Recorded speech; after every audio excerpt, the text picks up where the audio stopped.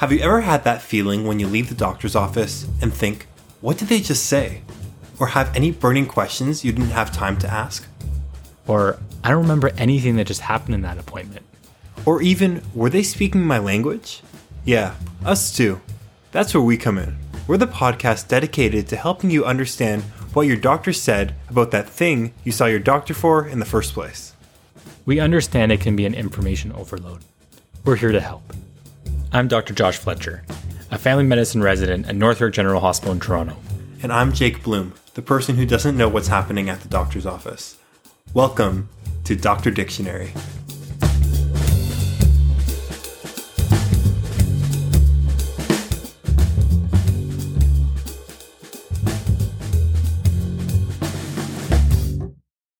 I just want to make a quick disclaimer that this podcast isn't meant to be a replacement for a traditional doctor's appointment, nor is it meant to be providing medical advice. Rather, it's meant to be a supplement to your doctor's visit and explain why your doctor asked what they asked and help you explain the diagnosis and common treatment plans. Lastly, doctors often have very different styles and approaches to a patient and their diagnosis. If we discuss a question or treatment plan that your doctor didn't mention, that doesn't mean that they were wrong. This could represent a different in practice style, or simply the fact that your doctor knows you better than we do and has created a treatment plan that better fits your lifestyle. All right, and welcome back to another edition of Dr. Dictionary, the podcast explainer for all your questions before, during, and after your visit to the doctor. My name's Jake, and joining me as he does every week is Toronto resident doctor Josh Fletcher. Yeah, so this is our third episode of our diabetes series.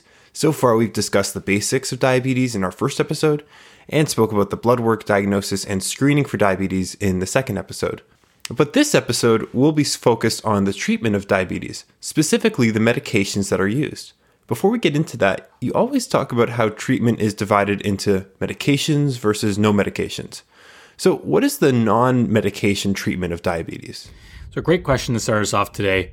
And we are going to dedicate an entire episode to the non-medication treatment of diabetes in the future.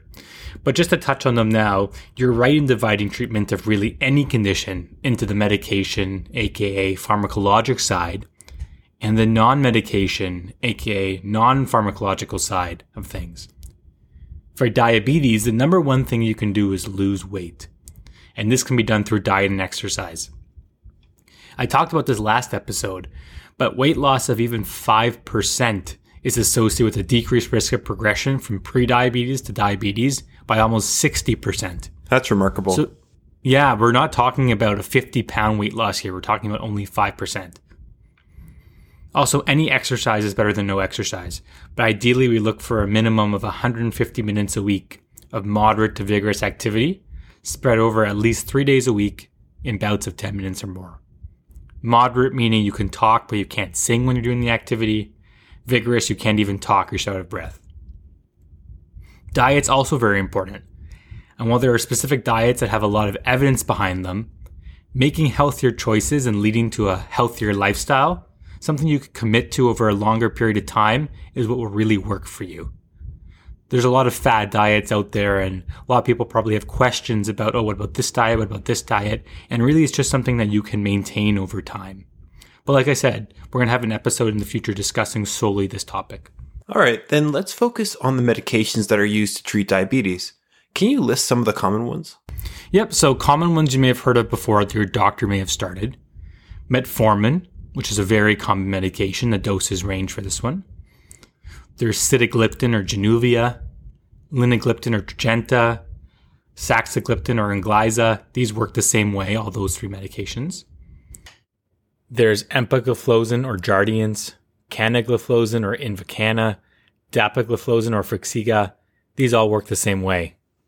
Then we have gliclazide or Diamicron. And of course, we have the injectable medications. Liraglutide or Victoza, dulaglutide or Trulicity, semaglutide or Ozempic. It's like a whole nother language. Yeah, I was going to say, you might have to teach me where you learn or how each one gets its name, because it seems like they're just making words up at this point. Well, I guess my first question is, do all people with diabetes need to be on these medications? So no, not necessarily. It depends on your blood sugars and the severity of your diabetes. We talked about in our second episode about A1C. And if your A1C is close to target, then we might need to try diet and exercise first to see if that works, and not start a medication right away. If your A1C is farther away from the target level, then we would often start a medication right away. If your diabetes is really severe and you came to hospital because of it, like you're having symptoms, then you might need to be started on insulin right away, which is an injectable medication that helps replace your body's normal supply of insulin.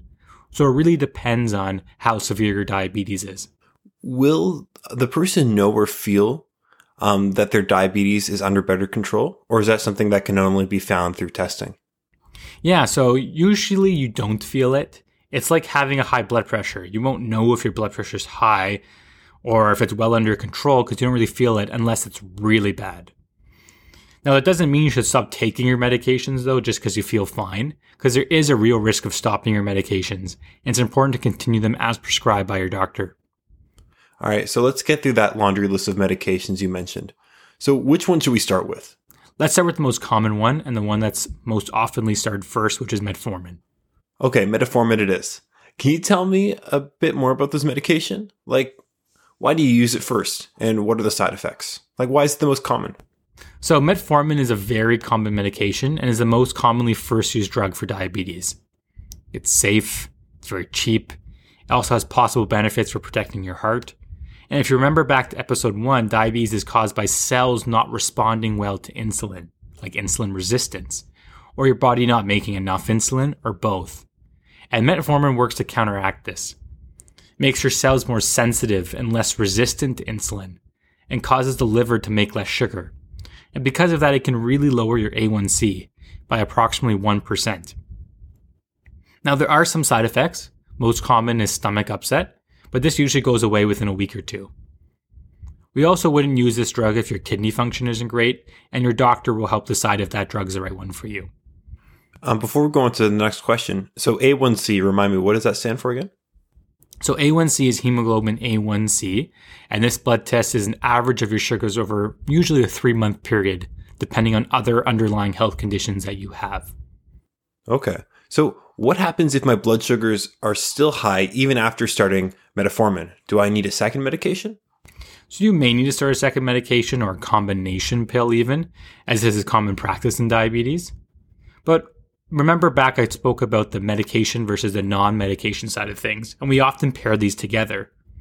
They're not separate, they coexist with the medication strategies to control diabetes. We still want to practice a healthy lifestyle and weight loss, even if we're on these medications. Losing weight can actually make you need less medication, which can be really motivating for some people, because it's very understandable that you don't want to be on any medications if you can help it. If that doesn't work, then we first want to get you on the best possible dose of the first medication. And if that doesn't work, then we start a second medication, likely one of them that I mentioned before. All right, going back to that list of ones you mentioned before, I think I remember you saying there was an empagliflozin, is that right? And how about canagliflozin is in? Hang on a second. Those are a couple tough ones. So examples of these medications again are empagliflozin or Jardiance, canagliflozin or Invokana, dapagliflozin or Forxiga, and they all work the same way. And the fancy name of these medications is an SGLT2 inhibitor. These work on your kidneys. They actually make you pee out excess sugar in the blood. And they're great medications. They have cardiac or heart benefits as well. Newer studies show they even have benefits for kidneys when on these medications. And they can be combined with metformin as well in a combination pill. Now, another great benefit of these medications is weight loss. They can lead to approximately 2 to 3 kilograms of weight loss, which is a nice added benefit for a diabetes medication. So that all sounds good to me. Are there any side effects? So because we're causing you to pee out your sugar, you can imagine that you may need to pee more often. Also, because you're urinating more sugar, this can lead to an increased rate of urinary tract infections or UTIs and yeast infections. Now, there are some occasions when you wouldn't want to use this medication as well, and that will be left up to the discretion of your doctor. What about gliclazide or diamicron, which this is the first time I've said it and I said it perfectly. What is that? These are medications that stimulate your body to make more insulin.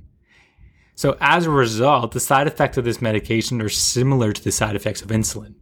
You can actually get some weight gain from this medication as your cells are taking in more energy and may store some of this energy as fat. There's also a risk with this medication of your blood sugar going too low, which we call hypoglycemia. And again, we'll have an episode solely dedicated to hypoglycemia in the future. All right, Josh, what medications do you want to talk about next? So let's talk about the next class of medications called DPP-4 inhibitors. These are sitagliptin or Januvia, linagliptin or Tradjenta, saxagliptin or Onglyza. They all work the same way. Now, they work by increasing your insulin levels after eating, with more being released depending on the amount of sugar that you eat. And they can also work on other hormones in the body. So what are some of the pros and cons of these medications? So these medications can be helpful in lowering your blood sugars and do not cause weight gain. They can also be used in people whose kidneys aren't really functioning well. And they're really pretty well tolerated drugs. There are a few side effects like headache and nausea, but overall they're well tolerated. So I guess my next question would be about what happens if you're feeling sick or just not feeling well. Would you then stop taking the medications? So this is a very good question because it's very important. If you aren't feeling well, aren't drinking a lot of water and feel dehydrated, you should hold your medications and call your doctor. Some of these medications can cause your kidneys to worsen or cause your kidneys to work harder if you're dehydrated and not drinking enough water, that is.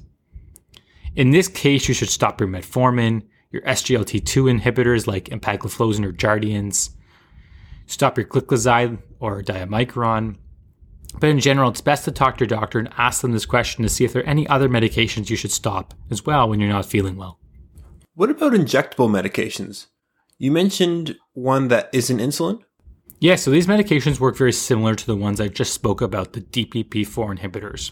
And examples of these include liraglutide or Victoza, dulaglutide or Trulicity, semaglutide or Ozempic. Now, I know a lot of people don't want to poke themselves if they don't have to, but this isn't an injection like your typical flu shot. It's a really, really small needle, and they can be either once a day or once a week injections. And they're great medications. They can help reduce your appetite, cause weight loss, have heart benefits, and some even have kidney benefits as well. Now, there are side effects like vomiting, nausea, diarrhea. But these often improve with time, and not everybody experiences them. And you also mentioned insulin. So when would that be used? So we typically turn to insulin as our last resort, unless you have severe diabetes and came to the hospital because of it in the first place. We try to use all of the oral medications I just spoke about first, and you may be on a combination of 3 or even 4 of these medications before turning to insulin. If you remember, diabetes can be from the body not producing enough insulin. And if that's the case for you, you'll eventually need some supplemental insulin. Basically, you're providing your body with the hormone insulin via a tiny needle. Your body naturally makes it, but we just don't have enough to keep up with your needs. And are there different kinds of insulin? Great question. So the pancreas releases insulin in both a basal or sustained fashion and bolus or rapid acting fashion. One type of insulin is responsible for controlling your blood sugar after you eat. It's normally released by the pancreas at this time, and it helps your body use the sugar or energy from the most recent meal. And we call this bolus or prandial insulin. The other type of insulin is a long-lasting insulin. Helps maintain your blood sugars at a normal and steady state when you're sleeping, when you're not eating throughout the day, and we call this basal insulin. When you're on insulin, it's usually a mix of both basal and bolus, or short-acting and long-acting insulin, or even just the basal or long-acting insulin. Josh, what's the best way to take insulin? So there are multiple different formulations of insulin and multiple different ways to take it. You might have just an injection in the morning or in the evening. You might need that morning/night insulin and bolus insulin with meals. You may even have a pre-mixed insulin that has a combination of the basal and bolus types of insulin. Your doctor will start you on an insulin regimen that's right for you. We want to balance the positives of insulin, on lowering your blood sugar, for example, against the negatives, which include weight gain and the risk of your blood sugar going too low. It can be challenging to start at the very beginning, and it's normal to have a lot of questions. Talk to your doctor about this or to a diabetes educator, as this can be very helpful. They can show you proper injection techniques and answer all questions that you might have. And finally, what resources do you recommend to find out more about different types of diabetes medications? So Diabetes Canada is an excellent resource that has tons of information on diabetes, type 1 and type 2, and has lots of information on the treatment of diabetes as well. Like I spoke about in previous episodes, it also has information on the basics, talks about the diagnosis of diabetes, the blood work involved, and even the complications, which we'll talk about next episode.